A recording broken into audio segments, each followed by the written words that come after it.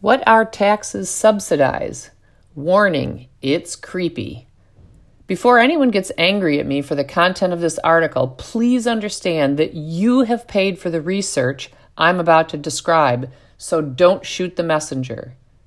2 homosexual researchers managed to get tax money to survey 429 homosexual men to find out whether they like to insert their penises in other men's rectums, self-identified as tops, or they prefer having penises inserted into their own rectums by other men, self-identified bottoms, or whether they are versatile, also known as versatiles. This survey also sought to identify how, quote, penis size, muscularity, height, hairiness, and weight, end quote, correlates with identification as tops, bottoms, or versatiles. The survey revealed that, quote, generally, tops reported larger penises than bottoms, end quote. What might be the academic or social value of such a survey, which was funded in part by the National Institute of Mental Health, which is part of the National Institutes of Health, NIH?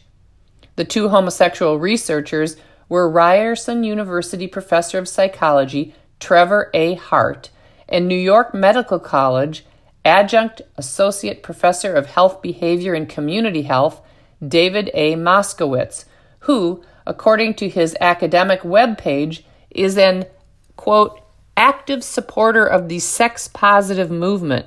The sex-positive movement is sexual immorality gussied up in clinical pseudoscientific jargon to conceal its pagan/hedonistic ickiness. Wikipedia offers a good summary of the movement. Quote, the sex-positive movement is a social and philosophical movement that seeks to change cultural attitudes and norms around sexuality, promoting the recognition of sexuality in the countless forms of expression as a natural and healthy part of the human experience. Sex positivity is an attitude towards human sexuality that regards all consensual sexual activities as fundamentally healthy and pleasurable, encouraging sexual pleasure and experimentation. The sex-positive movement also advocates for comprehensive sex ed and safe sex as part of its campaign. The movement generally makes no moral distinctions among types of sexual activities, regarding these choices as matters of personal preference, end quote.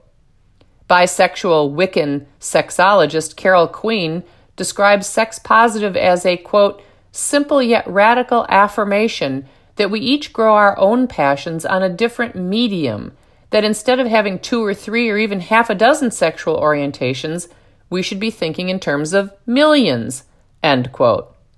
And this is exactly why the term sexual orientation should never have been added to any anti-discrimination law or policy. All that progressives have to do now is add the millions of types of sexual orientations to the definition of sexual orientation, and voila, local, state, and federal law will force everyone to treat volitional sexual perversions like polyamory, sadomasochism, infantilism, and pony play like race, sex, and nation of origin. Dr. David Moskowitz studies sex a lot. He and 3 collaborators, 2 of whom don't appear to be academics, received an NIH grant to subsidize a study titled, quote, Physical, Behavioral, and Psychological Traits of Gay Men Identifying as Bears, end quote. For those unfamiliar with all the terminology of sexually deviant subcultures, a bear is a chubby, hairy, non-effeminate homosexual man. The 2 large-scale studies resulted in these conclusions, and I quote, our studies indicated that bears were more likely to be hairier, heavier, and shorter than mainstream gay men. They reported wanting partners who were hairier and heavier. They were less likely to reject sexual partners, and the partners they did reject were more likely to be young or way too little, that is, were not bearish. Bears were more likely than mainstream gay men to enact diverse sexual behaviors, for example, fisting and voyeurism, and were comparatively more masculine. Bears had lower self-esteem, but were no less or more hypermasculine than non-bears.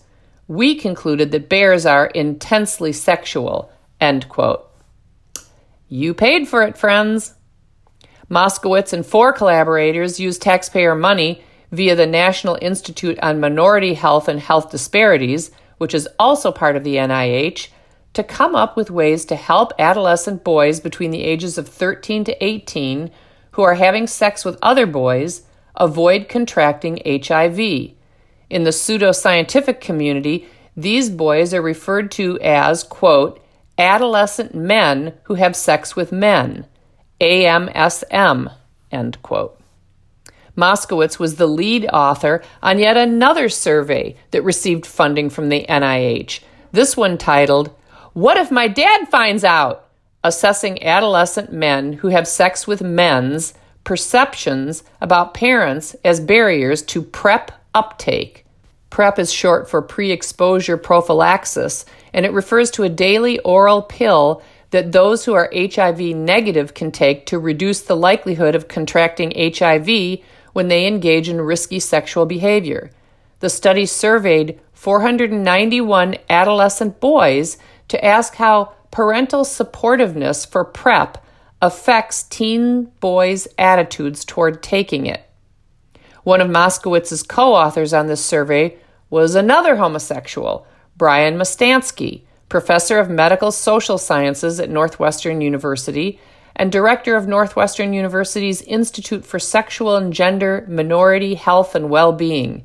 Mustanski and 5 other academics wrote, and I quote, age and race ethnicity-specific sex partner correlates of condomless sex in an online sample of Hispanic, Latino, Black, African American, and white men who have sex with men, in which they sought to identify the factors that correlate with the willingness of colorless and colorful men to have condomless receptive anal intercourse with HIV-positive or unknown status partners. Yep, you paid for it through a CDC grant. According to his academic profile, Mustanski, quote, has been a principal investigator of over $40 million in federal and foundation grants and is a frequent advisor to federal agencies and other organizations on LGBTQ health needs and research priorities, end quote. A principal investigator of grants is the primary individual responsible for the preparation, conduct, and administration of a research grant. A principal investigator is responsible for directing projects intellectually and logistically. By his own admission, Mustanski, an academic, sort of, from outside the government with no accountability to the public, has been responsible for directing millions of dollars of taxpayer money toward his goal of inculcating other people's children with his sexual assumptions. Mustanski, who is in a pretend marriage to a man, works like the devil to use the federal government to normalize homoeroticism within the adolescent population, particularly the young male population. And I quote him, I really felt like a calling to dedicating my career to focusing on young gay men and HIV, end quote.